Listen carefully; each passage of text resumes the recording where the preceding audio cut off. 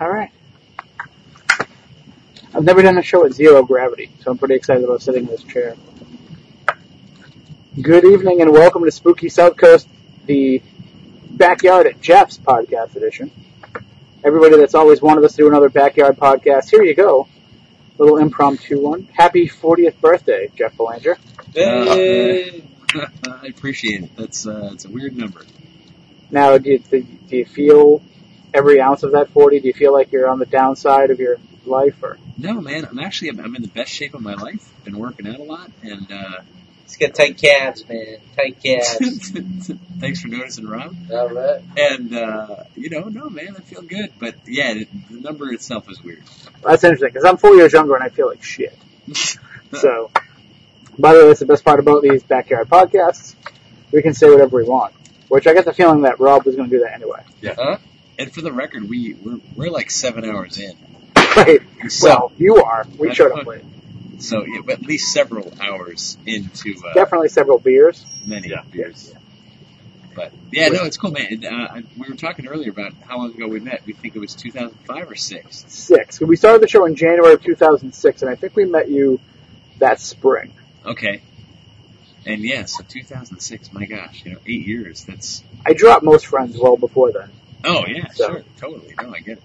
But yeah, so here we are, my backyard, starry night, campfire. Like, this is perfect, isn't it? Yeah. And we're pretty loaded. We are. That's the best part about it. That will make for the, this is what's going to earn us a Marconi Award. Even though it may never reach actual terrestrial airwaves. Right. We're going to win a Marconi. Marconi Beach? I've never been there. It's nice. You should go. I think it's named after, what was Marconi's first name? Was the guy that invented radio? Edwards? Yes. No, he was Italian, so it was something Italian. I believe Marconi plays the Mamba. Let's listen to the radio. Don't you remember? Anyway, what's funny is I recently was researching the differences, and this is like total nerd talk, but Moniz might be alright with it. I was researching the differences between Van de Graaff generators and Tesla coils. Yeah. And the difference between, the current electricity and the static electricity. Van de Graaff is static. Tesla coil? Yeah. So when you make a Tesla coil, to break it down for us morons, you're directing one stream of energy in one direction, hence the lightning bolts. But when you're, the single bolt, and then when you're running a Van de Graaff generator, you're charging up the static electricity in the air, and that's why you see these little, many arms of lightning branching off from it.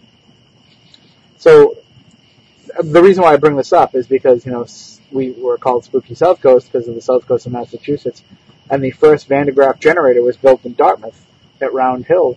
That's the same Van de Graaff generator that is now in the Museum of Science in Boston.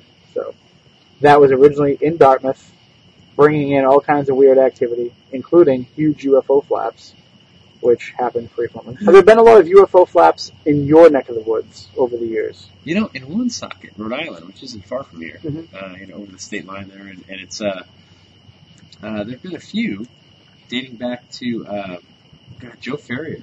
Yep. God rest his soul. In the 1960s. We can bleep that out, right? Yes. So 1960s. You're superhuman. Hello. You just got texted. So he had this amazing group of photos of this cigar-shaped craft that was moving over the Woonsocket area, and otherwise, aside from the drone I just got, I haven't heard too many. Well, we're going to start to hear something about that, the way those were going earlier. To me, I saw it, and I was like, well, there'll be Chinese lantern reports, like we usually hear with UFOs. It's strange how, depending on what your definition is of the Bridgewater Triangle, you can kind of expand that out and extrapolate that out. I know you've done a lot of research on other triangles. You wrote a book about the Bermuda Triangle, right? Yeah. Does that same thing happen, or is it a very much set parameter?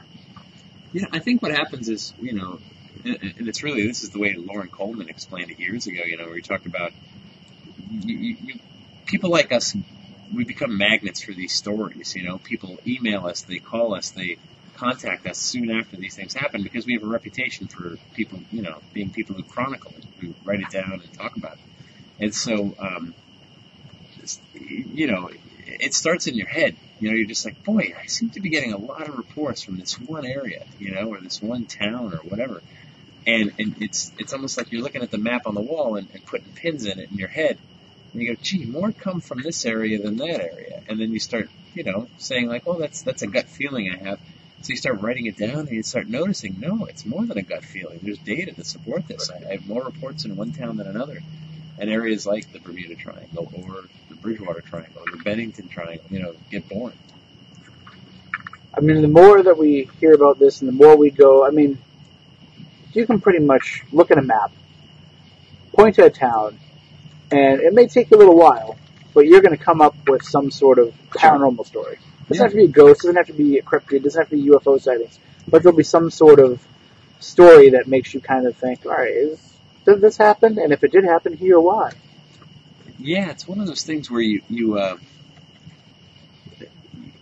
and part of the problem too is the researchers themselves that are looking into this tend to be from these areas, and so when you live in a town, all of a sudden everyone in your town knows you do this, and they start telling you about your stuff, and you say, gee, there's more in my town than any other town. That's not necessarily so. That's just where your network works best. So I think there's a bias, a researcher bias to some of that stuff when it comes to, picking a location. But there are patterns, we see it. And we can't help it. We're humans. We want to put everything into a box. We want to categorize every experience we have, especially paranormal ones, This is a UFO. This is a ghost. This is a demon. This is a, cryptid or whatever. And at the end of the day, the only thing that really matters is what the person went through. Whoever had that experience and went, oh man, this, to me, I've touched the other side. It's this. And that's the only opinion that matters. The rest of us, we can just guess or speculate. What I find interesting is that when you look at the way people tell the story of a paranormal encounter, it's almost like, we see the difference between the researchers who are out there doing this all the time, and they say, oh, I've had very few paranormal experiences. But then somebody who isn't a researcher will come back and say, oh, my entire life, all this weird shit has happened to me. And I'm wondering almost if part of the reason is like if you or I drive to a bad neighborhood and an unsavory character walks by us and happens to turn and look at us and keeps on walking, well, in our mind, and when we retell that story, this guy was ready to jump us. This guy was ready to carjack us, whatever. That's the way that we're going to remember. We're going to remember it as the worst possible case scenario. Right. So I'm thinking that we're seeing more of these stories popping up because people are willing to come out and say, yeah, I got the shit scared out of me.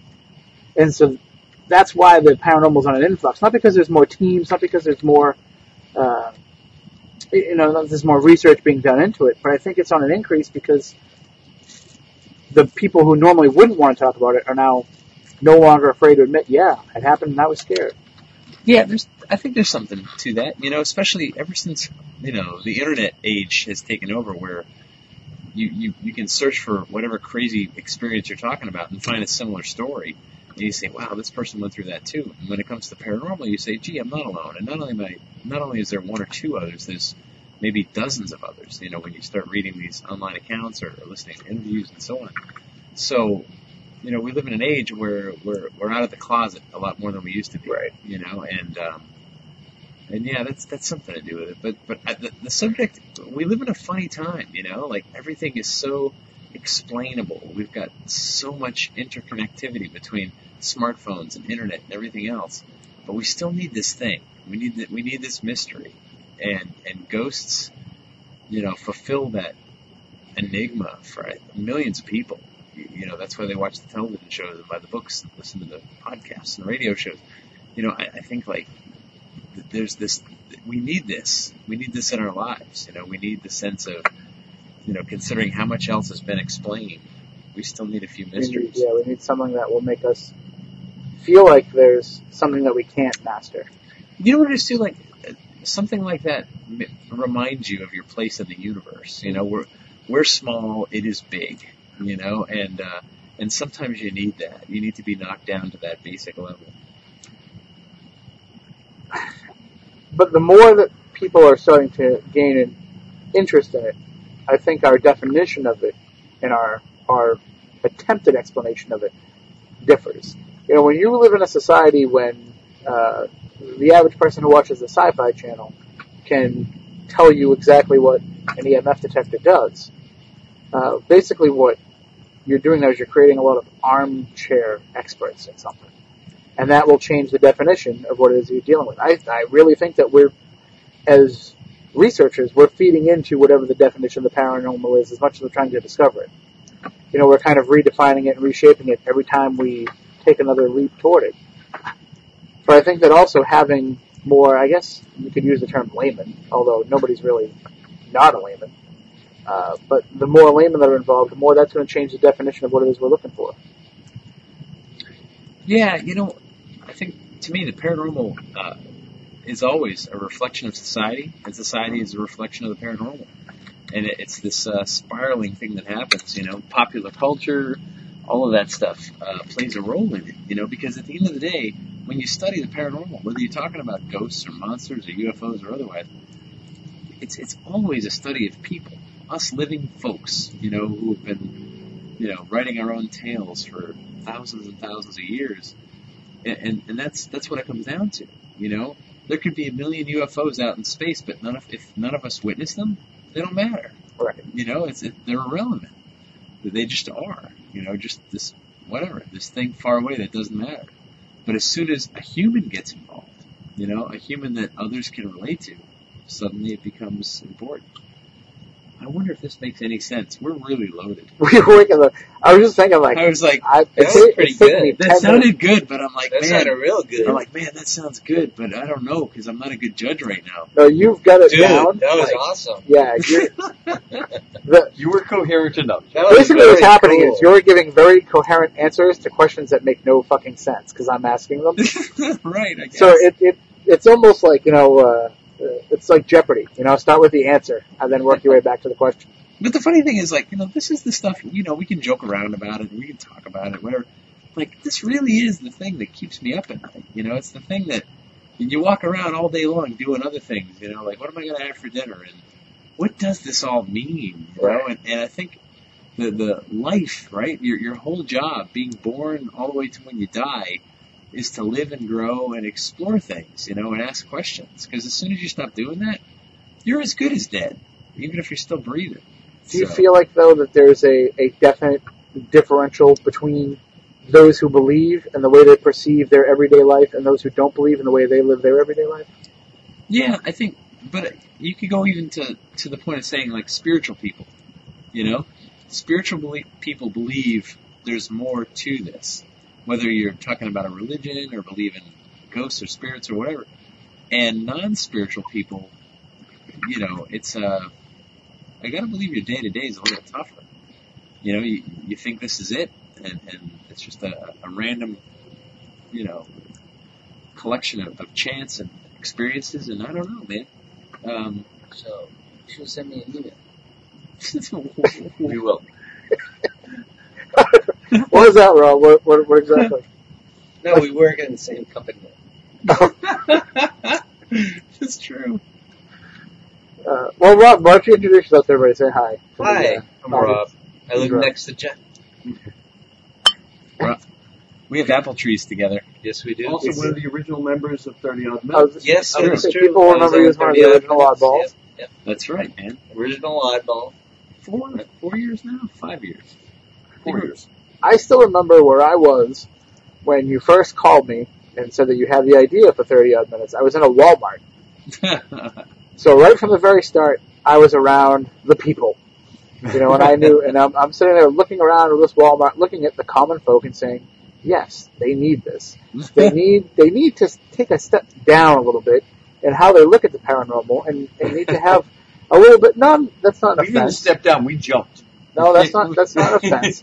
That's Yeah, saying yeah. that you're able to bring it down to a level where, where everybody who watches these shows thinks that they're an armchair investigator because they know the difference between EMF and EVP. Right. You're bringing it back to the folks who are just like, okay, what is an EVP?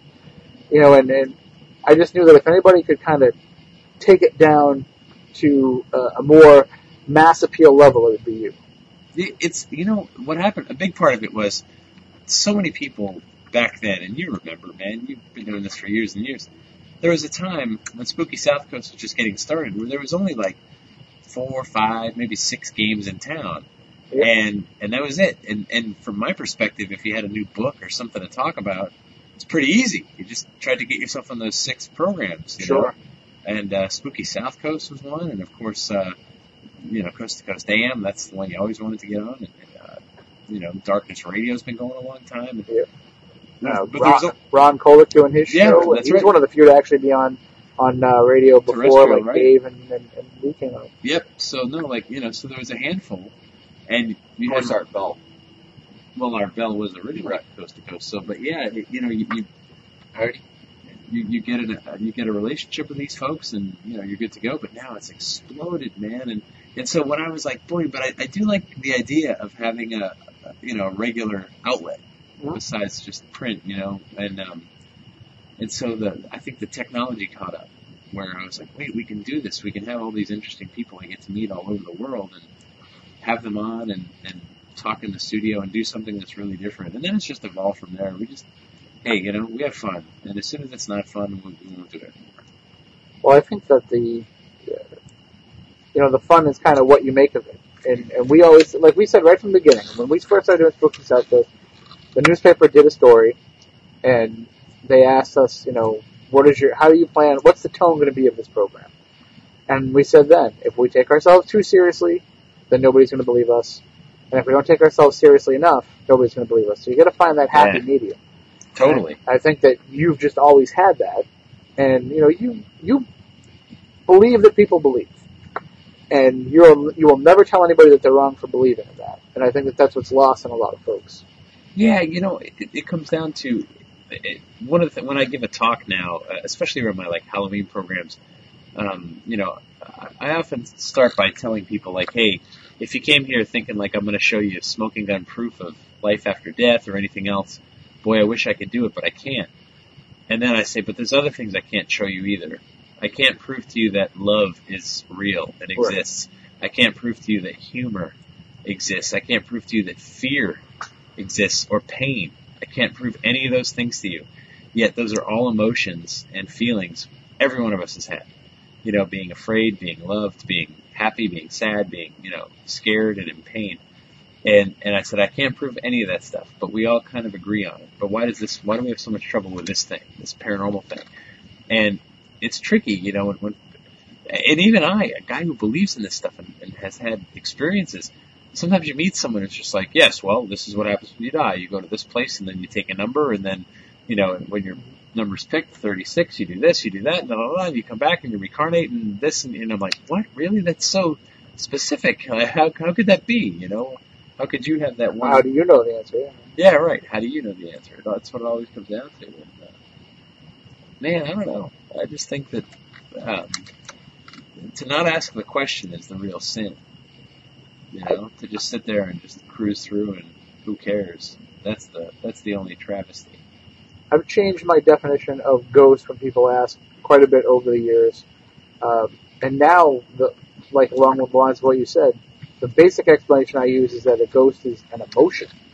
We talk about how it is a psychological imprint on a location, on a situation, and what does that? Emotion.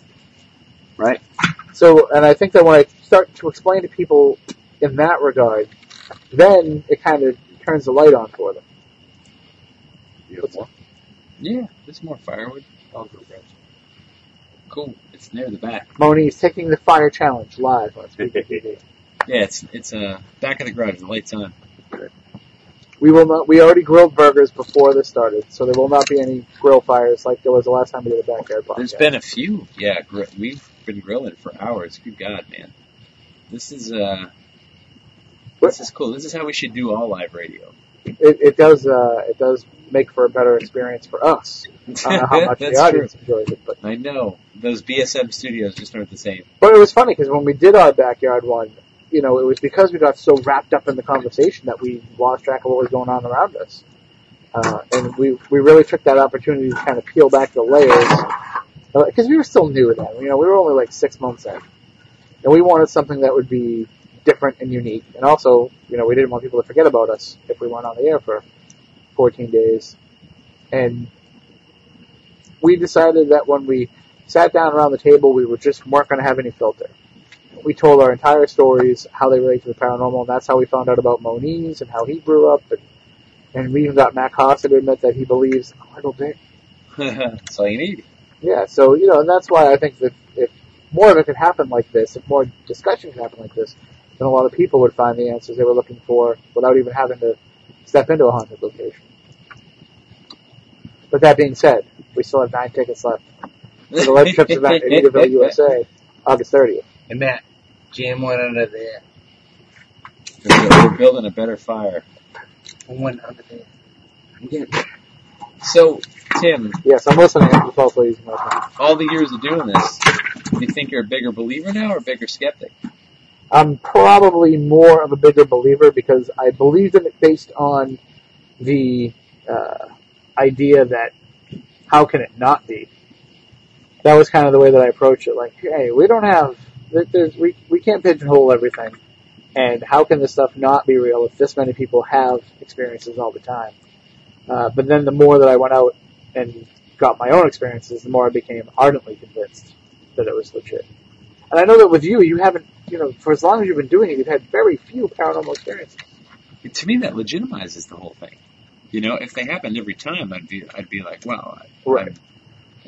That's crazy, But the fact that there's so few and far between, to me, when they happen, I'm like, whoa, this is the real thing because it's as weird as the last time, and so I believe. I get some people are more sensitive to it than others, Sure, yeah. That's true. But I don't know, Tim. Do you think today? A lot of people tell me their stories, and I appreciate it. It's really cool. It's great that people are just like, oh, you believe this? I'm going to trust you with my story, and I get that it's a significant thing. But at the same time, sometimes people tell you stuff and it's so out there. You're just in your head. I mean, I nod because I don't want to start a big confrontation, and Right. but boy, in your head you're going, whoa, how'd you get there? Really? All that? And but you also say like, well, I don't really know, I wasn't there. But they want, I feel like some people want you to believe. Mhm. I need you to believe, and then I'll be okay. And I'm like, well, I can't give you that. I can listen and I can nod and say, well, maybe, but believe, that's a whole other thing. I felt the same way at first. And then I realized that belief is different for me than it is for somebody else. Of course. When someone else can believe with all of their heart that God exists, and I can't necessarily say that for sure in my own mind, that's a pretty huge differential. Yeah. So that led me to believe that, okay, maybe what they are willing to extend their belief to is not the same as what I am. Yeah. So when somebody tells me they have an angel that follows them around, I'm like, angels, come on. Yeah. But, it's all with your own perception. It's all how you perceive it. So their angel might be my ghost. So I really can't say that they're wrong or that they're beyond the beyond that I'm willing to accept. Here's something like living next door to Rob. When I first moved in, we talked about this stuff, and I told him about what I did, and no secrets or anything. And Rob was interested, like we went on a ghost hunt once to a haunted pole dancing studio. Awesome. He was very quick to respond and say, I will help with this investigation. Very quick to debunk it, but we still let it go on anyway because Right, yeah, you don't want to give those secrets away. want to be thorough. But so we, but he's an analytical guy. But then you got your own stories, Rob. Remember you told me, you're like, what, my grandma died, and this thing happened, and suddenly it just goes from ghost stories around a campfire to something deeply personal. Oh, yeah. Yeah, it's cool. Tell him what happened. Well, it was probably 2 or 3 year gap between when the last time I saw my grandmother, and she took a turn for the worse, and she started getting really sick. And by the time I got up there, she was pretty skinny. She was dying basically, and she was not responsive at all. And I said goodbye and all that, but it was like talking to someone that wasn't there, but I kind of knew she was. Mm-hmm. And then I went home. After that, it was about a 2 or 3 hour trip, and I got a call a day later. Actually, before I got the call, had a feeling at night, and I sat up in my bed, kind of felt like somebody was pulling me up, and, by my arms, pulling me up to the sitting position, and I said, "It's okay, Grandma, you can go." Because I saw her a week before, and she wasn't looking too good. And my father called me the next day, and I was at work, and he told me that she passed away the night before, just about the time when I had this weird feeling, dream, whatever you want to call it.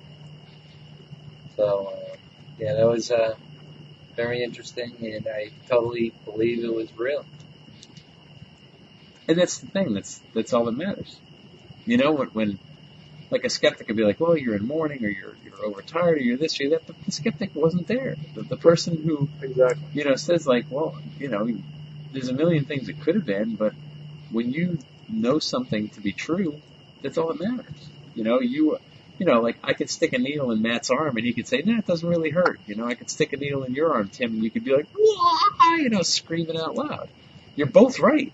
At the end of the day, for Matt, it's really not a big deal. For you, it's huge. It's all in your own perception. Yeah, that's right, and both are right. That's why when people will email me before purchasing a Legend Trips ticket, and they'll say, "What do I need to bring with me? I don't have any equipment. What do I need to have?" That's what I tell them. I said, just bring yourself, bring an open mind, and be willing to accept that things might happen to you that you're not used to having happen. And I'm not trying to put the idea in their head and get them into the mode where I'm going to have a paranormal experience. I'm just trying to say, if you come in with that negative approach from the start of nothing's going to happen to me, you're shutting yourself down too much for the things that could. We did that event at the Houghton Mansion. You're in my head. The lawyer? Yeah, there's an attorney there who was kind of dragged by his wife. Yeah. But was just like, okay, I'll play along, and he was cool, nice guy. Like I'm not knocking him at all because he was respectful the whole night. Like we're talking, he actually had the tweed elbow patches on. He did have the tweed elbow. But I mean, he said right up front, like, I don't believe in this stuff. It's just bunk, whatever. But I'm here for my wife. But he was fine, totally respectful, which is all you ask. Like, hey, play along, whatever. And then that last group, when we're down in the basement, and we hear someone walking in the far back of the basement, and I said, "Oh, geez, it's time to go. We're gonna head upstairs. Who's back there?" "I don't know. It must be someone from our group." And I walk back to the far end, and I just say, "Folks, there's nobody here at all."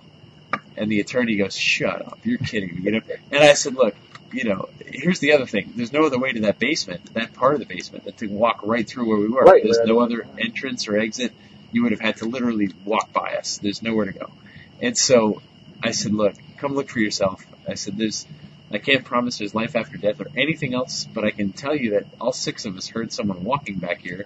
I walked back here to tell that person, hey, it's time to head upstairs, and there's no one here. And you can verify it, and no one's, played any tricks on you. You were here. And he's just like, whoa, I got stuff to think about, And I love that. It's just like, hey, the world just suddenly became more complex than you thought it was this morning. And that's what these experiences, whether it's a UFO or a cryptid or a ghost or whatever, that's what these experiences give you, is that perspective that, hey, you don't know everything, not even close. So keep asking. Strangely enough, we have not seen that gentleman back to any of our legends. No, not yet. I think he got the answer he was looking for, or wasn't looking for in that case. Well, his wife had an experience up on Widow's Room. His wife, I think, left more terrified than he was. Oh, yeah. And he was a believer.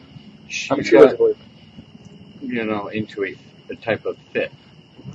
And it was scary. And I watched his eyes. All like, what is happening to my wife? Sheer panic, terror. That was real and palpable to him. And you could see the actual concern. So that night did change his life. Yeah. It sure did. I mean, first of all, I was there with her when she first started to, I don't remember, I know that I was on the 2nd floor, but I was kind of in the back area for most of the night in the Masonic Lodge, but she was in my first group, and we were in the daughter's room. I'm sorry, I'm blanking on her name. Mary's room. We were in Mary's room. And when we were in there, she started having these premonitions about something that had to do with the accident. Then she went up to the Psychomantium and had a complete vision of what happened with the accident. She went downstairs with me during the break and pointed out on a painting that she said she had never seen before, and I have to take her at her word, that that was who she had seen in her vision. So she was terrified by what was going on. I'm surprised they actually made it to the basement after, just how scared she was that he didn't drag her out of there. But that's probably, right up there as one of my number one places to investigate. It's a cool place You've been everywhere. What would be your top, maybe your top 5? to go back to.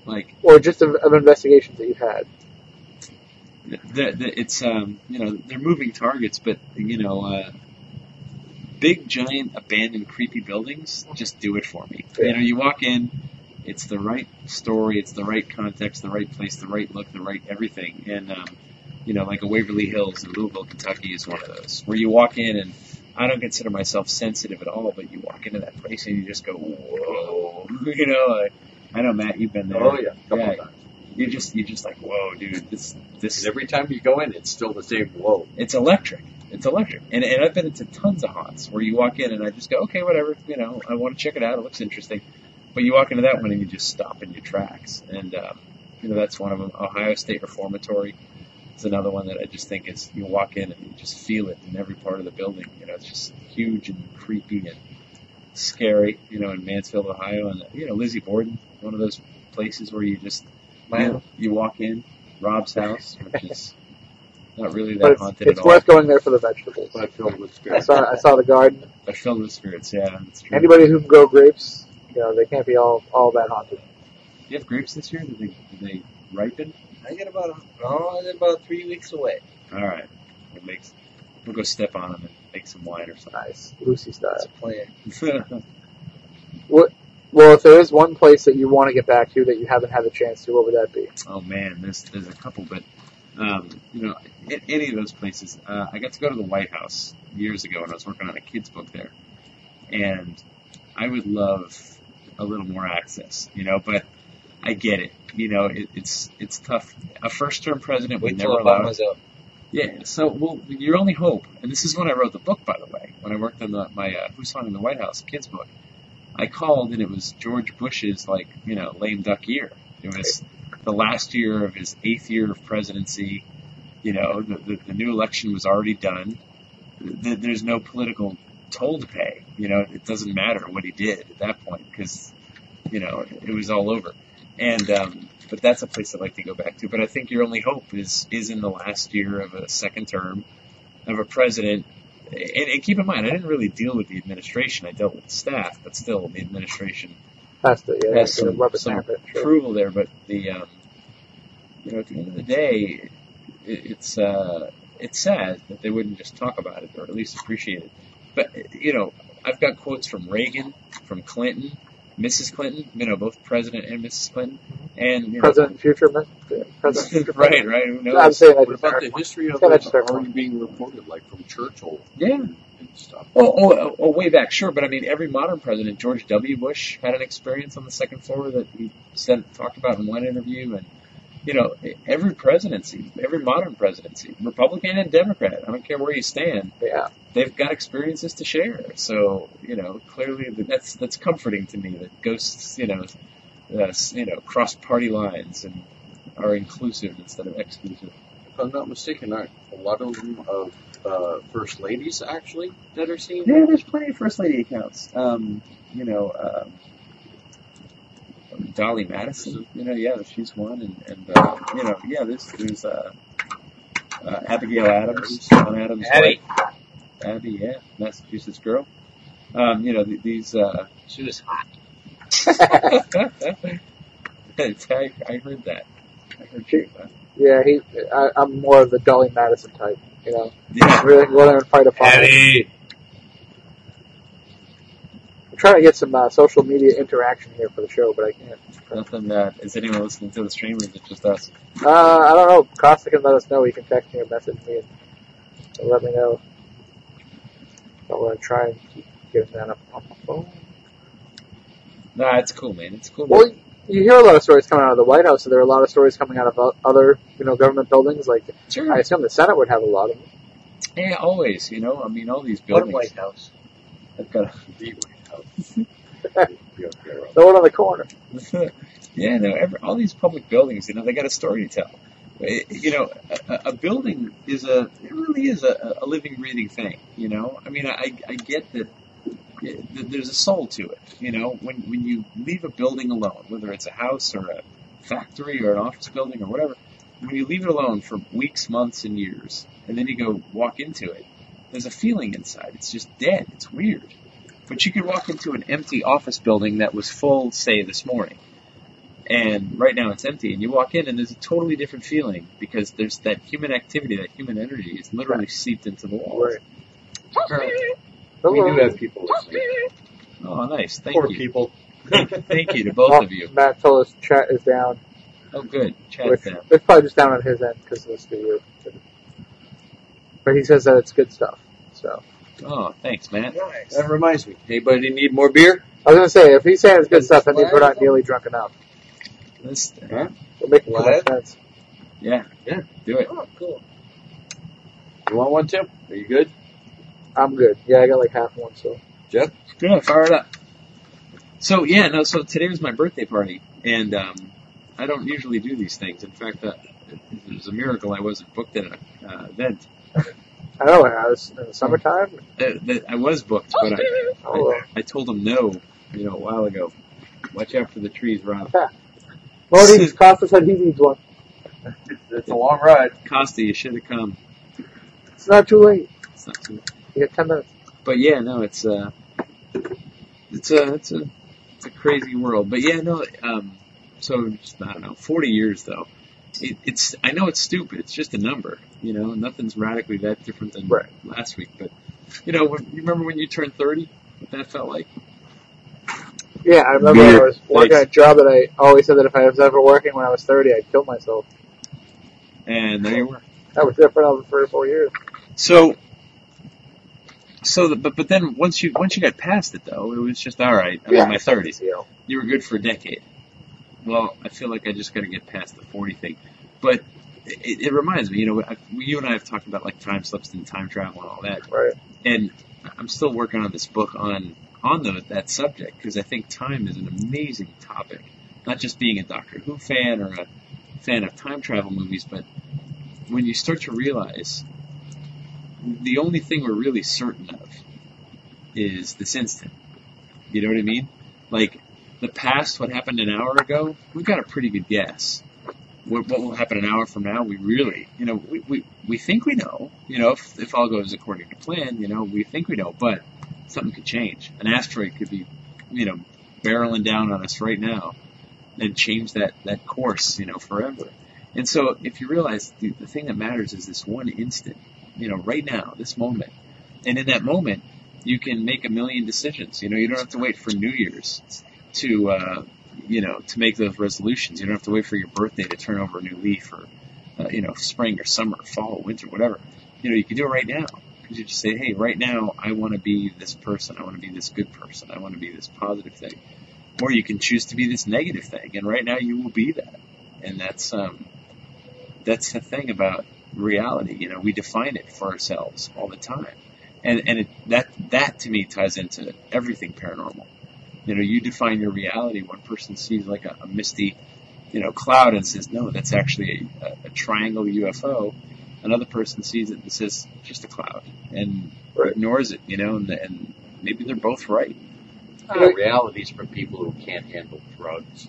That's, right. that's one of my favorite Jeff Charles lines. Yeah, one of my radio gods. But And here we are. you mentioned the time travel book that you've been working on. I'm going to guess, perhaps, ironically, not ironically, but that's probably taking you the most time to write because it's not like walking into Ghost where you have a relatively set idea of the story that you want to tell. I mean, with time travel, we have no clue about anything to do with it, but it could be kind of the crux of a lot of the explanation of things. Yeah, that's what it comes down to. For me, I'm not a math guy, and in the book, I'm trying to, keep equations out of it. Thank you. Yeah, I'm not a math guy either. I know, but it's it's tricky stuff. And again, I know it's, how to use a calculator. it's very validating, when you can put math to it. But at the end of the day, it comes down to perception. Like there's forces that affect time, or at least your perception of it. Gravity is the biggest one, speed, those kind of things. But perception. Density, several other factors. But yeah. Well, and here's a simple example. You go see a lecture or you watch a television show, and it's really good, it's really interesting, and it's riveting, and it moves. An hour could go by and feel like a minute. Or you're in the same seat watching something that's really boring, but you still have to stay there till it's over. That hour could seem like a day or a week, because of your perception of those various instants in time. And,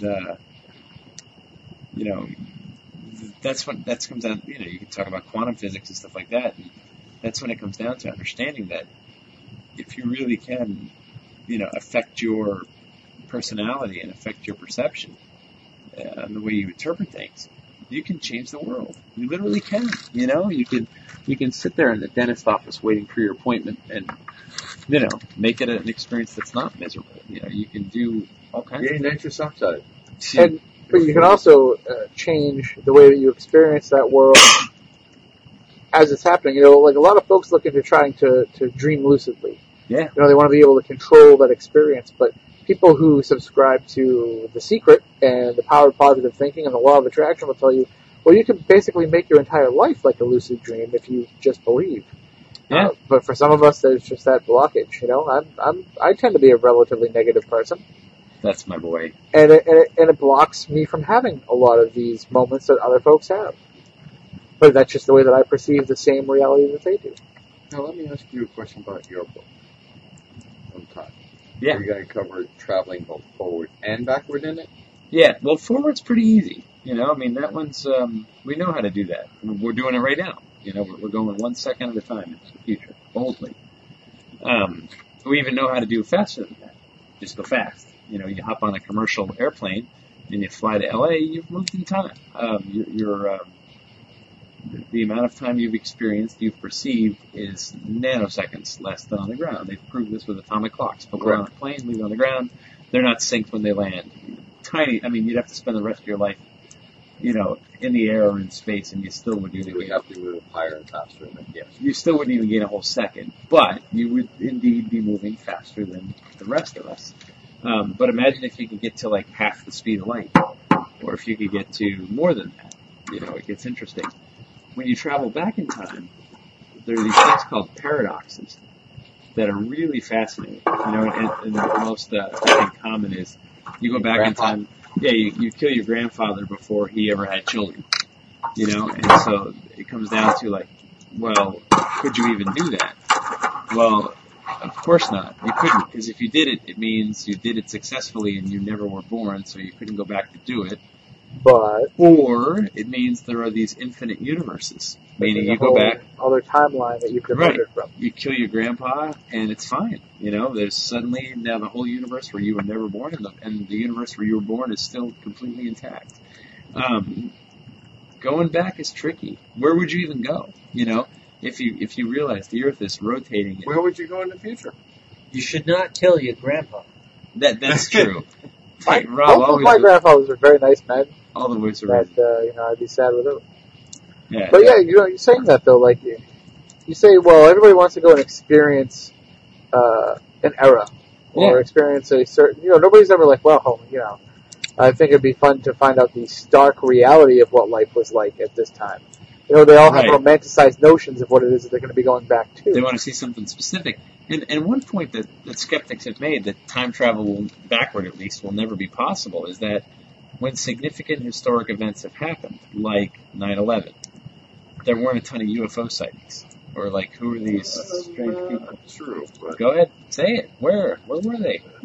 We had tons of reports of UFOs after they closed the skies, because there was tons of stuff that was up there that people were looking at, trying to figure out what that is. And when you got Air Force jets coming up and flying capital over it, these things started taking off. I got tons of reports from 9/11. That's something I know for a fact. Well, one thing that we've never really talked about. Or were they always there? You just didn't see them coming over here. We got all the other, Right. good point. But or did it kick up, or did you just notice it? Because now there was. Well, you also had a lot of people looking up now. Right. But don't things like 9/11 cause people to be more spiritually based, whether or not it's organized religion? You know, I'm not saying they're going to suddenly start going back to church, but they're starting to think more about, something greater. So that might make them more attuned to thinking that we're not out. I mean, it depends on what your belief system is. Some are so ardently against the paranormal because that's what they're taught that it would cause them to be less inclined to believe, and others are thinking there's more to this than I can understand, and they might be more inclined to believe. Yeah. No, I mean, we're all a product of every moment of our upbringing, from an hour ago to right now to, when you were a child, and that stuff affects you. You go through something that emotionally powerful, and you tend to tap into something I like to call humanity. This human experience that we're all going through, that you realize people aren't that different. We're all trying to eat, sleep, work, provide, and have something at the end of the day. It's all of it affects how you perceive the world around you, and our different sensitivities and proclivities, and maybe that's why some people go out and have a lot of experiences, and others of us, few and far between, or maybe none. It's amazing though how forward we have to go in every single moment, how much we stay tied to what came before. Like here we are, just a bunch of guys sitting around a fire, making fire and talking about ghosts, which this probably goes back 10,000 years or more. At least.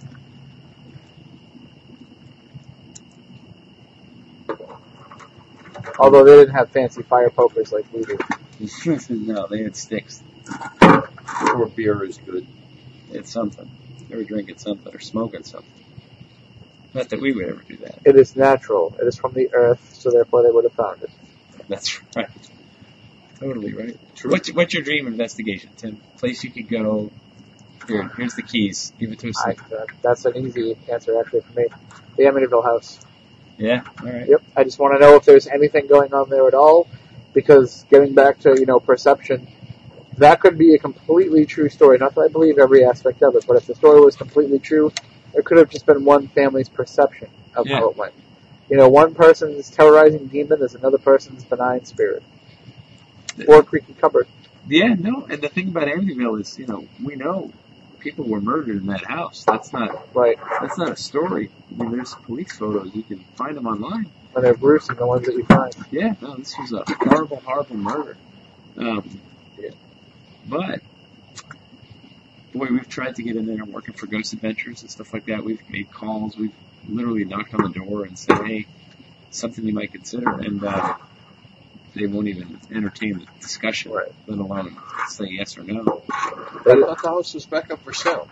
It was a while ago. 2009. No, I mean, like, recently, like within the past 3 months. No, that was the house in Toms River, New Jersey, where they filmed the exteriors for the movie.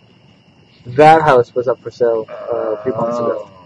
But the actual, 122 Ocean Ave now? Or 112? Whatever the address is, yeah. But that house was sold, I think, in 2009. I forget the gentleman's name who bought it, but it's an Italian last name. When I tried calling, I called them. I called neighbors. I called anybody that would have a listed phone number anywhere in the vicinity. And I think a single return phone call. Bitches. I was there a few years ago. Yes. I was working on a project, and I was with some friends, and we said, hey, let's go over there. We're close. And so, I mean, this was June. Like June, whatever. Like, just How'd you get me a bit? not any special date or anniversary or anything. And we get out in front of the house, we took a couple pictures, and neighbors are just honking. They're like, get away, you jerks. Like, go home, stop it. And I was like, man, they're so protective of this place. These are $1 million houses. Right. On a lake, Yeah, that's not a trailer park there. No. It's, no offense to our trailer park listeners. But that's an area where they don't, because one of the ideas that I had, being, not business savvy at all, was like, why doesn't somebody buy that and turn that into a bed and breakfast? Yeah, you couldn't. Because nobody around there would allow that at all. Oh, no, you're the house, I mean, it's such a residential place. You know, the neighbors. First of all, I was like, if you tried to film there and they knew about it, they'd be blaring music all night. They'd do Right. whatever it took They to do it, like, yep. They bang on the windows while you're trying to Yeah. investigate. Yeah. they'd do anything they could to stop you Or from. maybe not, because maybe that would give the false impression that something is going on. More people would come back. I'd just be worried about the tires on the vehicles parked outside. Yeah, right. I mean, it's $1 million house on a lake. You know, the houses are like 20, 30 feet apart, and you know, it's not like in the movie where this lonesome place on the hill Right. that looks so spooky. You know, this is like you drive down this street, and unless someone knows what to look for or told you that's the house, you drive right by it. Now, the Tom River house, different story. That still looks exactly the same. And perhaps people are probably better off trying to get into that house because, hey, why not? Yeah. Do you find that when you research a lot of places for ghost adventures, and when you're combing through the histories of these places, you're trying to find the perfect place to film, do you feel like it's a matter of kind of just the stars aligning for something to come together, that it's the perfect confluence of they have the activity, they're willing to let you in at the same time that you're looking for it? Is there some sort of force that's drawing into these places? Yeah, you know, we're always looking for interesting stories. You know, I mean, that's what drives any paranormal investigator, I think. You know, I'm not saying you've heard it all after a few years, but you've heard a lot of it. Right. And so you want to hear stuff that shakes you up, that says like, whoa, that's different. That's a different spin on it. So we're always looking for that. We're always looking for stuff that's, you know, geographically different. You can't just go to the same place every time. You can't just go to the same type of place. So if you just did 3 hospitals, you can't do a 4th or a 5th or a 6th, you know? You gotta change it up. So there's so many factors when you're looking at a location. And we're always kicking around ideas and stories. And there's so many, man. You know, like, there's individual houses like, we really need help. We want you to come here. And you wish you could go to all of them. You wish you could get back to all of them. But, you just can't at the end of the day. You just find that place that speaks to your guts and that story that's compelling, and you go with it. How much water is left in the well, do you think? Oh, plenty. There's always, not only is there are tons of places we've never done, in Ghost Adventures anyway, there's new ways, new information on older stories. No, man, could go forever. No question. There's shoot. And not only that, they keep making more haunts. There's no shortage. Well, I think, look, I mean, we say, well, how long can the paranormal media bubble last before it bursts? But why can't it last a hell of a lot longer? No. Just look at how long talking about it has gone. I think it's here to stay, and I'll tell you why. A TV producer years ago said, we now view the paranormal like we view cooking shows. There have been cooking shows for decades, and there always will be. The personality behind it, right. the style or whatever, that's going to change, but there will be a cooking show 10 years from now, and 20 years from now, and so on. And so they now, and that's kind of been true since at least the 1970s, and 80s. In search of there's been a paranormal show, covering. There's always been something somewhere that Right. feeds into the audience. So I think it's here to stay. What it looks like and how it changes, that's going to evolve as people's tastes change, whether they want to see serious scientists and researchers or the everyman, like the plumbers or whatever. I mean, all the shows that are on TV now, they've tried to find all the different aspects of that. Yeah. Total side note, has nothing to do with the paranormal, but this recently came up on my other talk show. Who do you think makes the most money on television? On television? Yes, Seinfeld. has a show on television. Sorry. Well, you remember the show Friends, right? They were getting $1 million an episode. And they're now upping the Big Bang Theory to $1 million an episode. Yeah. So, but the person who's number one is far and away. I would guess Oprah. No. Believe it or not, this surprised me. It's Judge Judy. What? Really? $47 million a year. No way. She's been on for 19 seasons, has been nominated for 14 Emmys, and has never won one. And she makes $47 I've never won million. an Emmy either. I think you're wrong. But think about this, right? If you're Judge Judy, you make that $47 million a year. How many episodes do you think they can knock out in a day? Oh, I mean, I know she puts on a 2 or 3 show pretty much every day. Sure. So, but she's probably working like a half to a third of the year to make $47 million. Yeah. So all the, whenever anybody references Oprah money now, they say, oh, that's Oprah money. I don't say that anymore. I say, that's fucking Judge Judy money. Yeah, TV's it's a funny medium. The visual medium, whether it's television or YouTube or internet stream or whatever, it's we want it. The people have spoken. We do want it. That being said, this will probably be podcast only, because otherwise you're just going to see 2 hours of the fire on YouTube. That's kind of cool. It's like that Christmas Day thing that cable Right. channel will Put us on Halloween and play this back. Yeah. We could be your Halloween roaring fire with chestnuts. Oh, Timmy, I appreciate you having me on over the years. It's been fun, and we've done some cool stuff together. And Well, that's why we like having you on all the time. It's you got over being on the radio and talking about the subject matter that you're passionate about pretty quickly. So you've always found a way to bring something new to the table. I know that when you come on, it's not going to be a rehash of the same show that we did 4 years ago. well, it's cool. I do get requests to be on radio shows and podcasts and stuff like that. I don't. Boy, I can't get to most of them anymore. Right. Candy Crush. Because part of it is just like, man, I don't want to talk about the same old thing. Right. And there's 4 or 5 of them every night in some form or fashion. Yeah, sure. And there's not enough diversity in what you can bring to the table. You're essentially, Right. They just all want to have Jeff Belanger for the first time and talk about Right. the same subject. And and doing What 30. got you into the paranormal? Yeah. What's next for you? Like I'm like, oh boy. UFOs. But the thing is, like, and I appreciate people want to be in it, but having done 30 odd minutes now for 4 years, I think now, like, in every way, not just what's it like for the guests, but I think about as the host, as the person that's working on the content. I don't ever want to interview a person about what it's like to be them. I don't care. Right. I don't. If you got me the biggest celebrity on earth, like, if it was for 30 odd minutes, tell me about something paranormal. Don't just tell me about, oh, you're Brad Pitt. Like, that's great. I've got Brad Pitt on my show, which I don't. But Right. but if I did, what are you going to talk about that's paranormal? Like, give me some perspective, something that I couldn't get anywhere else. Otherwise, you're not being true to the audience. One of the things that we got accused of in the early days was we would have somebody on, usually from a group or some group that we would be talking with, and they would share their experiences. And the question that would come up from other people in the audience is, well, who are they to get to be on this show? Which I Right. guess makes us feel good because people view that show in that regard. But like, who are they? I have the same exact experiences they have, and I'm not on your show. Yeah. So it made me realize that not only do you have to be a little bit more discerning about what it is that you want to bring people on to talk about, but that you have to find new ways to involve them in the discussion. If you're just, let's face it, I love John Zaffis. I do. I think that he's a great guy and he's a great friend to everybody in the paranormal. I haven't seen a lot of shift in his theories over the years. He has discovered what he believes and what works for him, and he hasn't really evolved that discussion. So a John Zaffis interview from one show to the other is John Zaffis talking about the same approach.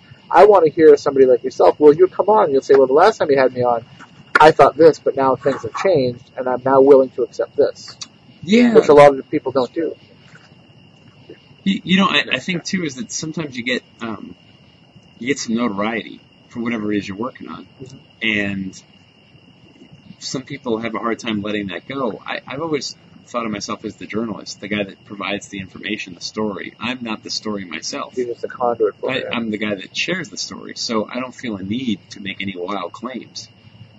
So I'm open. I am open to whatever happens. I don't have a specific story to sell you.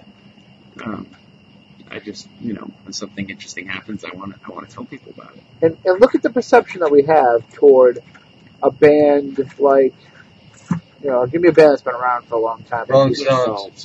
keeps putting out new albums that sound different. Rolling Stones. You've got bands who have been around forever, and from one record to the next, they're willing to take chances, they're willing to change things up. And, like a guy like Bowie, he's been around for 50 years. You never get the same album twice out of him. Sure. And then you get other bands like Blood, Sweat, and Tears, who've been around forever, don't even have the same original members anymore. They're just going out playing the same catalog of hits. Yep. And you'll see that they have, the draw and the demand for Blood, Sweat, and Tears is different than the draw and the demand for the Rolling Stones. And I think that is evident too in the paranormal, where I think there's more of a demand for the people who can be ever evolving and ever changing, and the people who just rely on their greatest hits. People are like, well, we've already heard this album before. Yeah, well, and the sad thing is people that are kind of new to it feel like, you got to always top yourself. Right. And you don't have to always top yourself. Just always be honest. I've partaken in experiments. I've met with psychics. I've gone into locations where I'm like, I felt nothing. I know this is the most haunted place on earth to you, or this is the most gifted psychic. I got nothing at all out of it, But that's okay. I don't need to. I'm not, I don't feel the need to have an experience every day. But usually when you have experiences with Tim and I. Yeah. Right. A few times, yeah. I don't know why. But I think, and what's cool is, like, I know there's my parents have some friends who are total diehard skeptics. And he once told me, which was actually a huge honor, he said, if you ever tell me something's real, I'll believe you. Because you don't go making that claim all the time. You say when something weird happens. And I'm like, that's the kind of thing we should strive for. Right. Just that credibility where it's like, 9 times out of 10 I'm not going to experience anything. But the one time that it does happen, I feel like people will believe me because they know, most of the time I go in and nothing happens. When I look at it, though, like I say that there's always, like, we'll go to places and things will happen. And I'll think later on about them long and hard and try to see if maybe I'm misperceiving them in some fashion. But I always go back to, in my mind, while it's happening, I go through a little, kind of like a mental checklist of grounding myself in the reality of the moment. So if it passes that test, then I have to kind of accept it as being a real experience. And then why is it that we can go out and have experiences more often than somebody else has been doing it forever?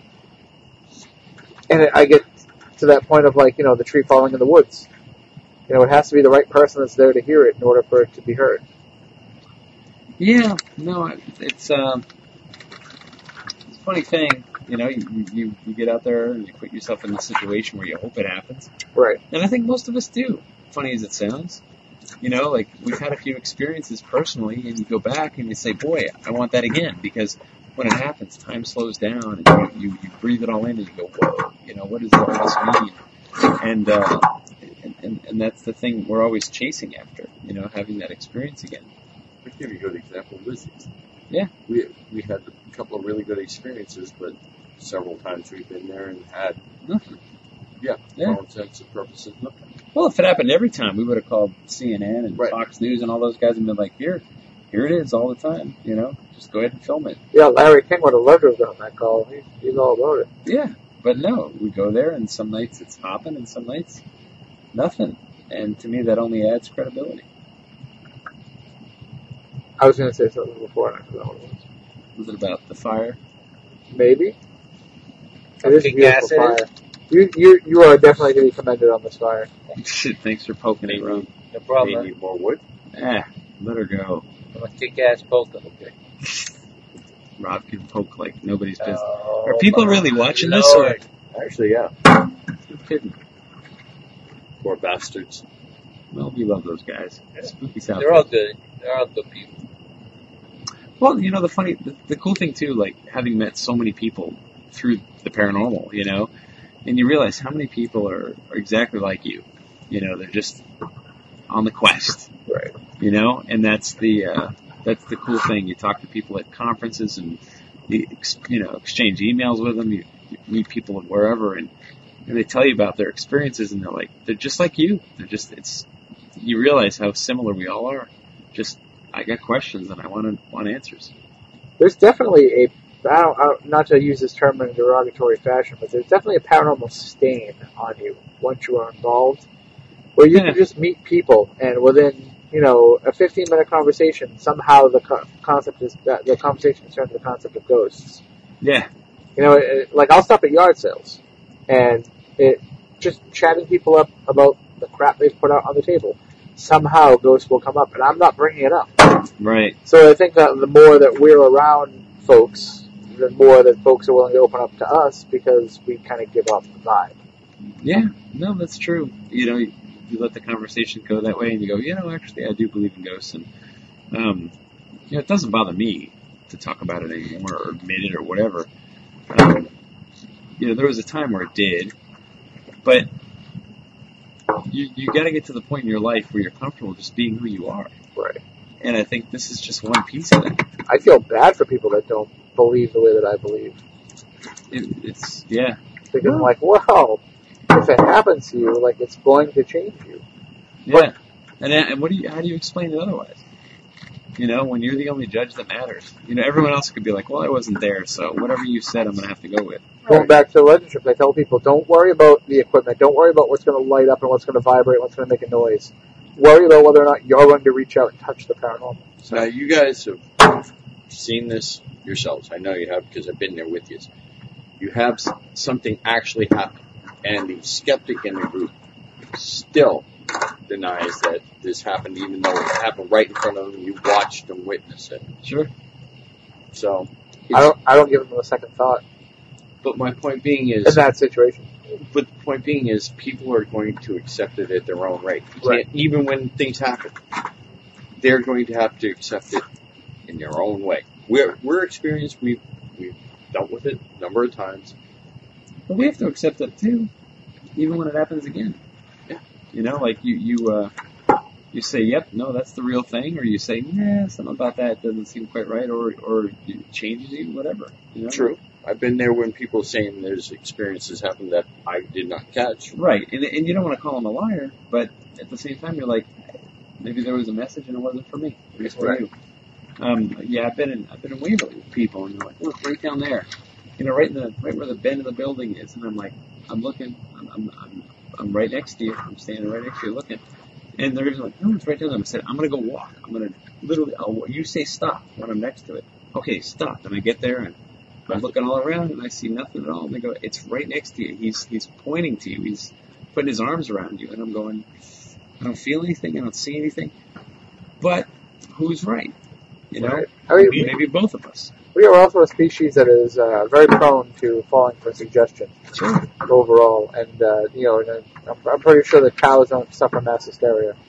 Moniz might differ. He probably has some actual scientific examples, but we'll just go with that. And I think that's that kind of feeds into a lot of it, and that bothers me. Like when we when we run an event, and we are hoping that people are having paranormal experiences, it bothers me if they happen to me. As much as I love having them happen to me, it bothers me in that situation for me to be any kind of focus of the activity, because Right. you look at it, it's like, well, of course it's going to happen to that guy. He wants us to think that something happened. And that's one of the things, too, is that I recognize that for some people, a paranormal experience is just a cry for attention. Right. Everybody look at me. You have to realize that. Yeah, I'm going through this thing. Everybody look at me. And so that's why, the credibility of the person having the experience is just as important as the experience itself. Because some people have an experience and you go, gee, you always have an experience, so Right. forget it. And other people, Once in a lifetime. yeah, nothing ever happens, and then suddenly when something happens, you go, whoa, I believe it. You're not prone to talk about this. We are such Same a thing about fishing. Some people go and catch fish all the time, and another person Yeah. doesn't get a damn thing for years. That's right, yeah. Back forward or what? But, like I look at an example like and this is just an example. They won't mind me using them on me as an example, but Candlelight Paranormal, they come to all of our events, and it seems like when One more big blow. Paul is investigating, he will get scratched, he'll get attacked, he'll get hurt in some fashion, and so one person will look at the tree and they'll say, well, here's every time he goes to some place, Medium luck. he's getting attacked. But they're not looking at the forest, what is this greater thing that's reaching out that has a problem with him? right. And so I was discussing that with him the last time. I'm like, how come this keeps happening to you? It's not a coincidence that it's from location to location. And it happens with other people. They get the same type of phenomenon, the same type of activity happening no matter where they go, no matter what the backstory is. Because it is kind of more interconnected than just being the ghosts in a certain house. And that's why, if it's happening to you, if you're the person, you got to ask yourself other questions. Why? What's the pattern? Is there a pattern? Right. Is it happening because it's been 5 hours on my feet, or this long since I ate, or this long since whatever, whatever it is. Like, because if it were me, That's all I can think of. Is if it were me that were having the experiences repeatedly, I would want What's to. wrong? What's it about me that's making this Yeah, happen? I'd want to reverse engineer that. Right. Why does it? When does Start it with what happen? you Why? know and what you can't handle. Right. Is it when I eat, Let toast Jeff for approve breakfast? the log. It's all good. I think Jeff's going to be 41 before this fire goes out. Oh, yeah, that's right, he's 40. Lordy, look who's 40. Poor Jeffy. That's the tree we just cut down. Yeah. That's using the restroom. I got about 60 acres of it. Well, that's, getting back to nature. That's all that is. Although when he comes back and there's a crop circle formed from his urine, that's when we need to worry.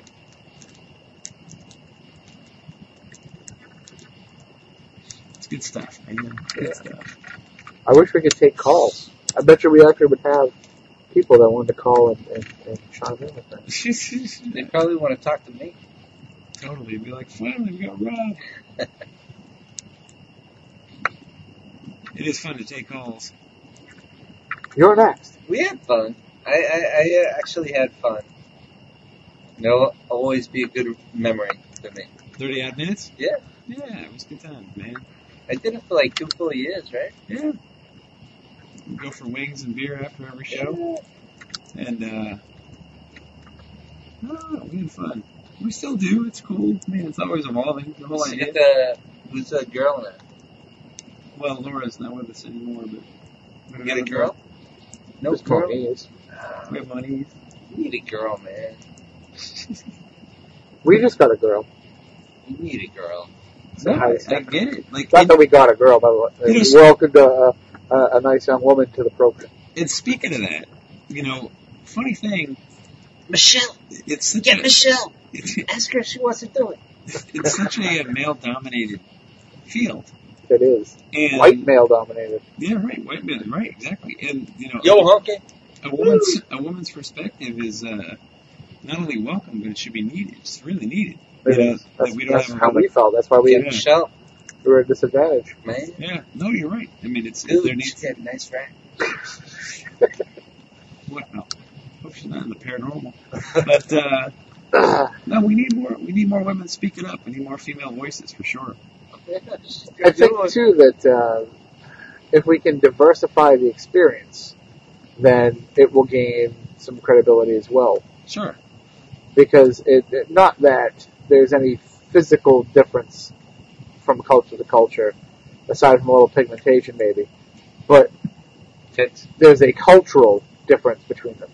And Right. that cultural difference could be a huge cog in trying to figure this all out, a huge piece in the puzzle. Now you're talking cultures. What about the different cultures that do go something? Say Japanese scenes over in Japan, or you were recently in Australia. Mhm. How different is their culture doing what we do compared to here? Versus what they do in England with the old Spirit Society. There was a difference I saw in Australia back in May, and The it was toilets? interesting. The way they flush. What? The toilets, the way they flush, was that a difference? Yeah. They flushed straight down. I kept waiting to film one that went the other way. Not to sidetrack you. Yeah, no, land down under. So one of the things I noticed, they were very much into provoking. Like Really? that was not just one or two people. Like everybody was into They were that. all like Crocodile Dundees with EMF detectors. That's not an EMF detector. So the we investigated this old prison, and it was an old jail, and so they did something called in Australia? Believe me, they're like, yeah, we heard it. Shut up. So the whole idea was that it was a muster. So they got everybody together. They did something they called a muster, where everybody like really tries to fire up the energy of the building, screaming, provoking, etc. Wow. And then everybody investigated. And I was like, whoa, that's different. We're doing that at Edithville. Yeah, a muster. Never really seen that. And it's provoking. And I get it. Ghost Adventures had a big part in the popularity of that. But I don't think a lot of people are doing that anymore. Well, I think it depends on the activity that happens. we've seen a reaction when we provoke at Lizzie Borden's. Sure. And when I tried doing it at the Houghton Mansion, it didn't work. So it definitely has to adapt from location to location. Yeah. No, that's really any night of investigating, isn't it? Like you adapt, you do what you think is right. Yeah, if you fall into one style, if you have a style of investigating, you're limiting yourself. Right. You have to be willing to kind of accept what is take the hand that's being dealt to you because it could be different. Totally. All right, next caller. Hi, you're live. Do we use that service where they provide you with actors to call in? Oh, right. 3 actual callers. It's a weird thing too, man. Radio. It's weird. It's fucking weird. Radio. Well, what's the future of it? The way I look at it There's is, going to be a gap, but it'll be big in as about we've 50 years. as we've gotten further, and being somebody who works in many dying mediums, Right. when we look at ink newspapers, when we look at Dead Tree newspapers, the buzz of being in it has worn off. You could always count on as many names as you can get in the paper. That's probably as many papers as you're going to sell. Right. And that doesn't work anymore because of the internet. People still love to hear the sound of their own voices. So there will always be that voice-to-voice interaction. Even as we live in a text society, it's only made the phone call more special. Right. So there will always be some type of interaction radio-wise. Now it's just a matter of will it stay on terrestrial broadcast or move to the internet. I think probably all of that's true, but there'll always be a place for it. The problem is right now we have all these newfangled ways of doing it without the talent to be able to do it. Yeah. Which is a big, I know there's 10,000 paranormal shows on Blog Talk Radio, when in actuality there should be a tenth of that, and someday maybe there will be. But the same is true. I mean, I listen to our own station. I know, but we broadcast the Stephanie Miller Show every day, and it's liberal radio out of L.A. But it's terrible, and she's crass, and she broadcasts the lowest common denominator. She's not funny, and it's overproduced. But it still draws because it's still interaction. Yeah. See, You know? We're losing Rob. Rob's taking off? No, I'm all right. Okay, he's just reflecting. Just saying, Oh, all right. before I forget. It's fine. What, you got something to ask me? No, we thought you were leaving. We were wondering what was going to happen to the fire if you went. No, I'm still poking. Okay. It's a perfect fire. Is that an actual fire pit? Or is that a hollowed out something? That's far a bit. That spot in the grass will be dead tomorrow. Well, I was to say, I noticed that you are smart enough to move it to, covered ground when you're not using it. I It's a left good mine spot. out, and it rusted out completely. Oh, yeah. No need for a good lawn right here. It'll come back one day. This one spot. This is how it works. You burn, the ashes return to the earth, new life grows. Funny thing about my relationship with Tim, people may not realize this. Tim covers the Who's Patriots. That's the guy across Hey, from how you doing? Tim. Nice to meet you. you. So, Tim covers the Patriots, and I'll text him a lot during games. And often it's just riddled with obscenities, just like, what are they thinking? Like, son of a no good, blah, blah, blah, blah, blah. Yep. Yeah, so we got that. We got, and there's a delay, so sometimes I'll get a text from Tim being like, touchdown, and I'm like, really? And then 1 second later, the TV catches up. Oh, yeah, I try not to ruin it for you. Oh, like that. Yeah, Inside info. I don't even think about that, yeah. but it's funny, because Well, there was one game, I forget, there was one night where I remember Tim Dennis was involved in it. oh, yeah. And, speaking of Minnesota friends of ours and sports, Mike Brody. did you see that video blow up? Randy Moss. Oh, Yeah. my gosh. Like 250,000 views in a day. Oh, yeah, he was up to like 1 million views by the time I went off the air this morning. No kidding. Yeah. It was on SportsCenter. Yep. And it was on everything. All the sports shows. Our friend Mike Brody made a video that went viral. Oh, I know him. Yeah, he was Yeah. on 30 minutes, yeah. Another 30 minutes, yes, yeah, no, he made this video about Kevin Love, right? Yeah. Getting traded from the Timberwolves. And it was funny. It Oh, was where did he definitely end up? He just put it on YouTube, and it got seen a million times in like 3 days, and it got on SportsCenter. And He was actually, I guess he posted it up from what I What gathered. team did he get traded to? Cleveland looks like he's going to. Did he really? Yeah. Well, they have this held up because they just signed Wiggins, so they got to wait like a month from the day they signed him. But it's going to happen. But he had put it up, I guess, and then he like got on a plane to fly to New York for a comedy festival. By the time he got off the plane, it was like 500,000 views. yeah, And he couldn't believe it. He was getting all these texts and tweets and everything. I just saw your video on SportsCenter. yeah, it's cool. Because I wanted to have him on the show this morning, but he had to, he wanted to sleep in from the travel. And Yeah. Oh, Kevin Love? yeah, he was. Actually, speaking of NBA folks in the paranormal, there used to be a guy who played point guard for the Celtics, and he went on to a bunch of other teams, still in the league, named Mike James, and he grew up in Amityville. Okay. And so his nickname as a basketball player was the Amityville Horror. But I asked him about that growing up, and he's like, "Oh man," he's like, "It didn't matter if it was true or if it wasn't true. Like, the brave kids still went there, and the kids who weren't brave didn't go and got ridiculed for it." Yeah.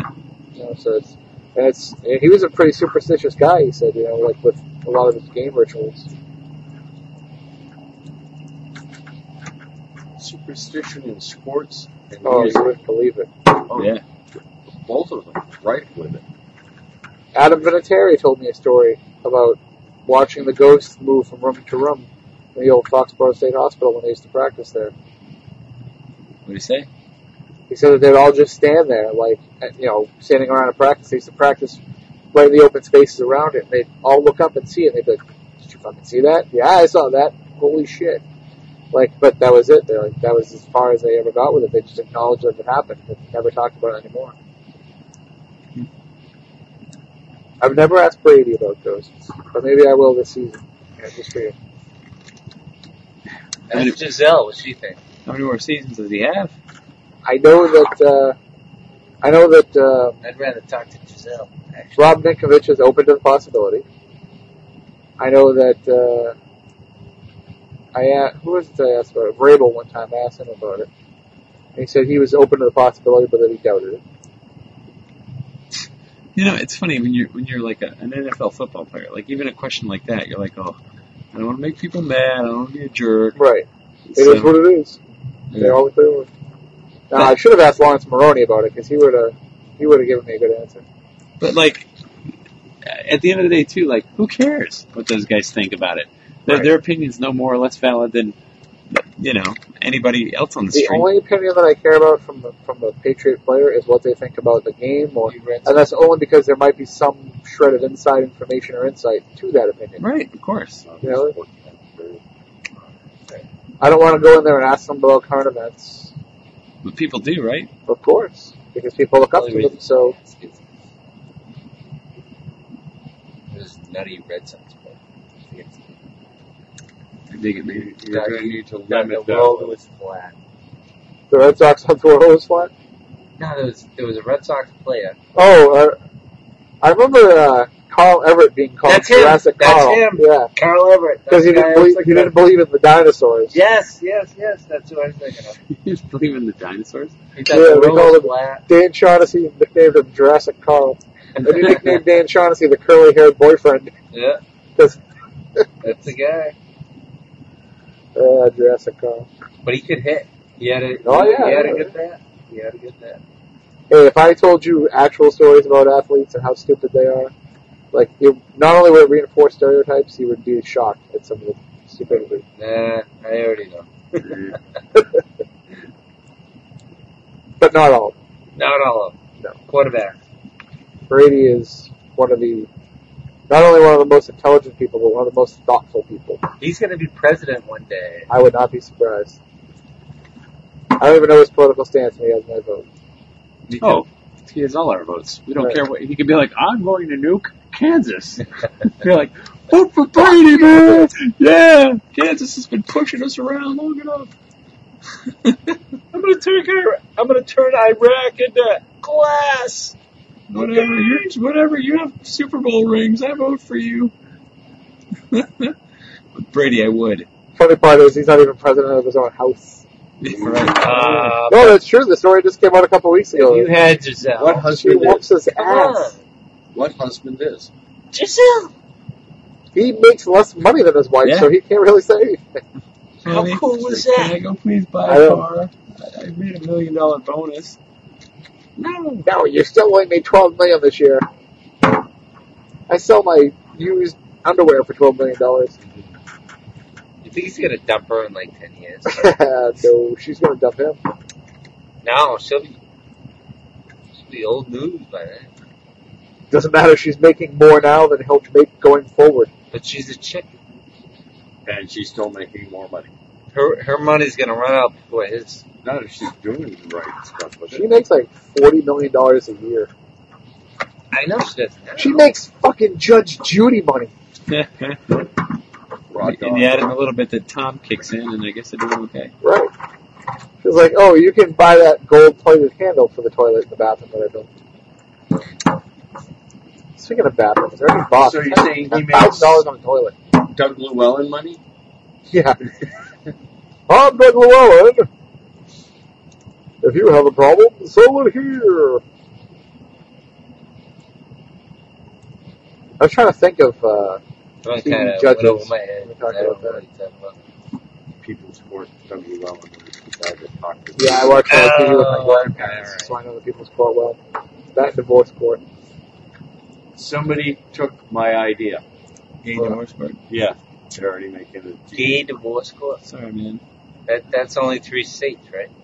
No, the point was, back when they first started talking about having gay marriage, I wanted the rights to Gay Divorce Court TV.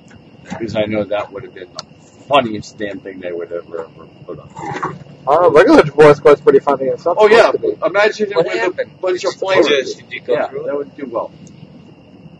Did you do it? Well, I wrote the idea down and I expressed it to everybody. I've Yeah. done that a million times. It's one of those things that you're not the only person to think of it. Oh, yeah. It was like when I had You this actually idea. try to go through it. Oh, no. It was just the idea of it. That's a pretty good one, Yeah. you know? Oh, I wish- could I just wish see- you did. I could just see how the show would go now. That would be a laugh riot every 5 seconds. So, social media question for you. Yep. Just got a friend request from an older gentleman. We only have one mutual friend, but he looks Mutual fund? safe. Friend. He looks pretty safe. Do I accept it? No. No. Wait, his nickname is Shifty.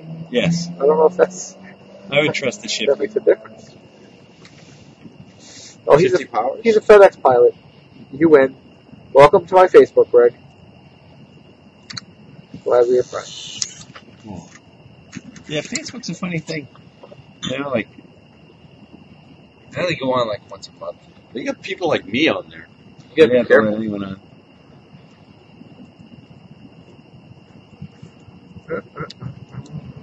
But the thing is, like, I get there's people that let anyone in. You know, I get a lot of friend Anybody requests. else need a recharge? No, I'm good. On my personal page, and you know, like my personal page is just pictures of my daughter. Right, but people they want to have that connection with I know, and I'm like, but my public page has got all the paranormal stuff. Right, it's got more interesting stuff. You're boring on your personal page. Totally boring. I don't know. You know, is there anything else out there where people who are fans are that connected to the people who they are fans of? Yeah. No, that's the thing about social media. It's blurred the line between, you know, In kind of all facets of everything. of entertainment. Bands, you know, actors, all of it. But this is the only thing, all right, you know, you and I play guitar, but we don't think we're Eddie Van Halen. Well, And we don't think we're on the same level as Eddie Van Halen. well, But somebody who just watches ghost shows and goes out and does that on the weekends feels like they are colleagues with the people they see on television. Right. And colleagues with Eddie Van Halen. exactly. Hey, we both play guitar, man. Let me go on tour with me. I'm also hot for teacher. I'm right there with you, bro. I don't think your son sucks. No, I'm Oh. just kidding, I do. Sorry, Wolfie. Bring back Michael Anthony. Yeah, what happened to that dude? Oh, he still hangs out with Sammy Hagar. I was gonna say I thought he was still doing like Cabo thing with Sammy. They had a band, Chickenfoot, and then I guess Sammy was just performing and Michael Anthony showed up. That's the thing, man. We're old. We don't go to concerts anymore. No, Which is funny because the only people who go to concerts are old people and 14-year-old kids. we can't afford it. No, I The can't. time or the money. $300 to see the Eagles? I'll just Really? stay home and put on the Eagles CD. The Hell Freezes Over Yet Again tour? I actually saw them last summer, and they were phenomenal. I'm sure. You don't do any job that long and not get sort of good at it. Right. Well, and it helps too when you're Don Henley and you're one of the best singers of all time ever. But Mick Jagger. That would be. that's... Did I make the Dice point earlier? The Dice Clay point? I don't think I did. I once saw an interview with Andrew Dice Clay where he said, they asked him why, he's basically semi-retired from comedy. And he said, I could have made plenty of money the rest of my life going out and doing all those nursery rhymes. I could have sold out arenas every night doing all those nursery rhymes. I didn't want to do that. I didn't want to just keep going out there and perform my greatest hits because it's not the type of medium where you should just be going out and performing your greatest hits. You have to change and evolve. You can't just be a band and revolve your set around the same 10 songs. Sure. And so that's kind of like what it is with a lot of people in the paranormal, You can have the most profound experience at, Lizzie Borden's that you ever have, but how much fuel can you get out of going everywhere and talking about that? You have to go out and build upon that and have that mean something. Yeah, you're totally right. Or at least, evolve the message. Like, what do you think about it? Look at the same experience through a different set of eyes. Or a Yeah. different set of beliefs. Too many people just try to ride that one thing over and over. Moniz, you've been doing this for like 100 years. Have you changed what you believe about things from the beginning? Yes. Or have you just reinforced, you had it? Certain things have changed, other things have been reinforced, both, actually. What has changed for me is what I think these things are. What is being reinforced for me is that there really is something there. I can't say definitively what it is, but I definitely know that there is something there. And I'm talking about all things, not just Right. ghosts. I'm talking about UFOs. There's a basis and to the cryptids. reports. Well, cryptids, we know biologically they can be put into, but as far as we're dealing with ghosts and ET and other things like that, there's definitely something going on. I think it'll be a while yet before we're able to fully label what they are and get a better understanding, because we're just now getting a serious look into all of these areas, because it's become less stigma attached to doing so.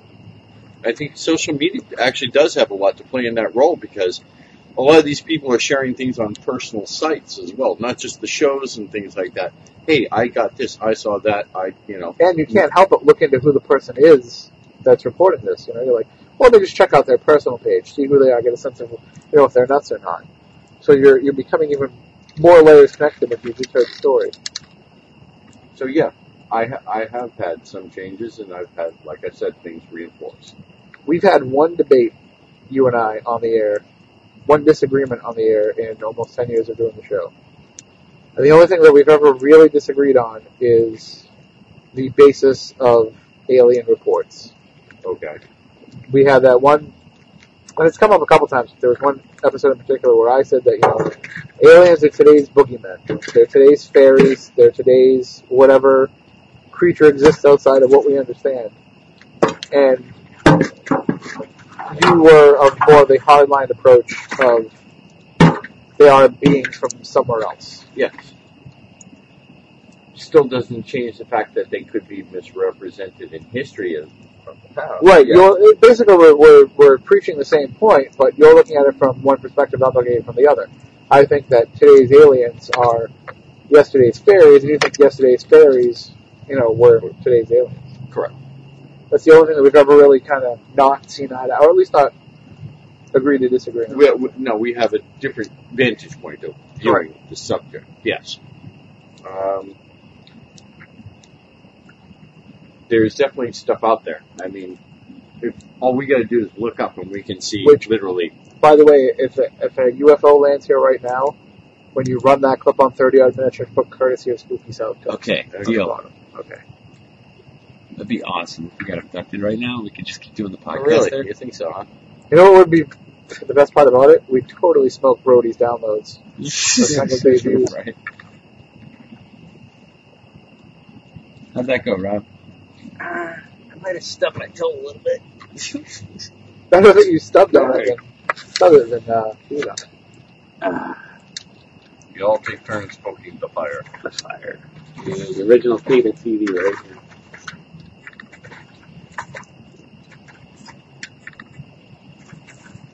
Welcome to the Burning Ember Show. I wonder if Spooky TV's chat room ever came back up. I don't know if Costa decided to give up on it. Oh, we only have 8 minutes left. 8 minutes of what? Well, if we did the full 2-hour show, which we didn't have to, but Earth End? I can tell you that Dark Matter Radio Network appreciates the fact that we go the entire 2 hours. Because it screws up the time slots and we only go like 45 minutes. You're welcome, Dark Matter Radio. Yes. Right. Thank you, Keith. Thank Yeah, you, Art, baby. and thank you, Art Bell, for allowing us to be on your network. And apparently Ustream is hammering them with commercials. You know, I noticed a lot more Ustream commercials. We all need to download ad blockers in our web browsers. Ustream is a place we use on the show, right?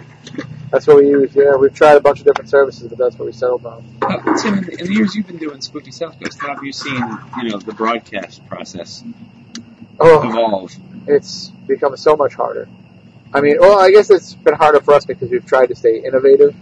The first episode that we ever did, we wanted to podcast. And we've been working on that. People think that we just went and started doing the show.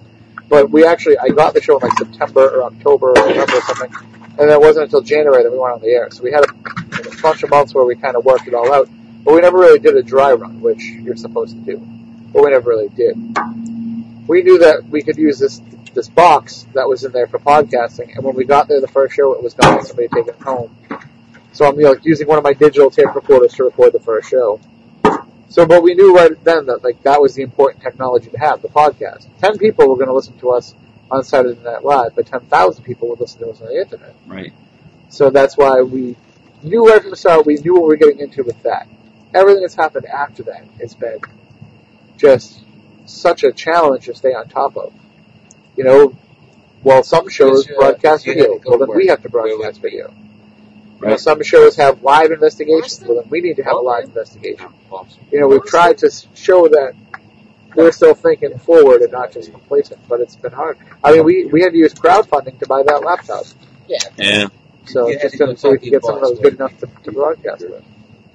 Oh, do we have to do that stuff? No. But we do it because we want to give the audience kind of the most access that we can. Yeah. No, that's the thing. Like you said, the walls have been broken down between fan and provider. And well, I also find that by doing it this way, we're more accountable. It was great in the old days when we didn't have cameras, and if we thought a guest was nuts, we could be like, to each other and kind of express things visually. Now we can't do that. Now we have to be on in 2 different meetings. Yeah, now we pass notes or send text or email. Right. Facebook Messenger is huge for that. Which sucks because we keep getting all kinds of, angry notes from people about how, we're all on our phones and shit during the show. You're not paying attention. No, we are. The show. It's not all of us have computers in front of us where we can look things up. Some people are looking things up on their phones, Crazy media stuff. But we need to be more. We need to at least give the illusion that we're not on our phones all the time. It makes me wonder. I know, Tim, you've got a young son, and I've got a young daughter, and I wonder if there's going to be a revolt, against these phones. That these kids will have been raised where the phone was competition for their attention, where mom and dad might have been buried in the phone instead of paying attention to them. When they're teenagers, do you think they're going to pull out the smartphones and use them, or are they going to be like, I don't want that thing. That thing's stupid. I don't know. I mean, I think that there's still enough of a social status and there's still enough of a reward in having one to be able to really judge that. I think, my son, if I am working at home in my home office and I don't really spend all that much time with him, even though he's 2 rooms away, he'll start sending me messages on Skype. Right. Hey, what's going on? And we'll kind of use the little picture, what do they call them, emojis or whatever. We'll just use those back and forth for 10 minutes. So I think in some way it's become such an integral part of how people connect that I think that they could really revolt against it. They might they might come out and be like, well, I think it's rude to do something when you're sitting with another person. But I don't think they'll ever cut the cord completely. Yeah. It's gonna be interesting. People using those phones for ghost hunting and taking ghost pictures and... The question for you is going to be, and I don't know, like, what your daughter has for her, technological use, but I bought my son a laptop last Christmas. And that's like one of those decisions where, like, did we make the right move? Was he old enough for it? Because he's kind of buried in it a lot. But we realize that part of it is we just have to accept that. If he wasn't buried in the computer, what else would he be doing? He'd be watching TV or doing this, Is that how he's gaining his perspective on the world the same way we thought we would? Yeah. We want to say, hey, we want you to read a book. We want you to see this documentary. But maybe his perception, to get back to that word, is going to be different than what ours is. Does he talk to you about ghosts, your son? We have had conversations about it. He was very open to the possibility at a younger age, because I think part of it was because I talked about it like it was normal. But then he had a personal experience, and instead of being like us, where it drags us more toward it, he shut down toward it. He was not happy with that experience, and so now we don't talk about it as much. But someday we will have the discussion a little bit further. I will tell you this, not that I really talk about my personal business too much, but I've noticed that over the last month, every time I wake up, all the lights in the house are turned on. And there's a reason for that. There's a reason why he's getting up and doing that. There's something that's bothering him about it, but I haven't kind of figured out how I want to approach it yet, because you can't be when you're like that, you can't be like other parents. I just feel like there's no such thing as ghosts, go back to bed. Right. Because then if you say that, then they look at you as being a disingenuous person one way or the other. You're either lying to them, or you're lying to the readers, or to the viewers, or to the listeners. Sure. Yeah, no, my daughter's... Ow! She said, teacher's like, there's no such thing as ghosts, and my daughter's hand goes up, that's not true. And I'm like, yeah, we've talked about it. And that's one of the things I struggle with, because I want her to feel safe and secure. Right. I mean, that's important. But I also want her to know I do believe in this stuff, and I know not everyone does, and I might get ridiculed for that, and I'm okay with that. And I want her to be okay with that. My perspective on it is I've told them, there's something happening that is what people call a ghost. It doesn't mean that it's dead people. It doesn't mean that it can do any kind of harm to you. It's just some type of phenomena that we don't understand, and ghost is the name that we gave it.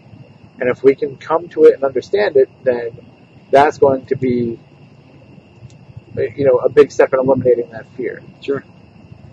But I think we're pretty lucky that he's a little bit different. Like he's able to kind of see bigger pictures of things even at that age. Like he loves the Greek gods, the Egyptian gods. He loves reading about all that stuff. And then he's able to kind of put them together and be like, well, this Egyptian god is the same as this Greek god, so they're kind of the same thing.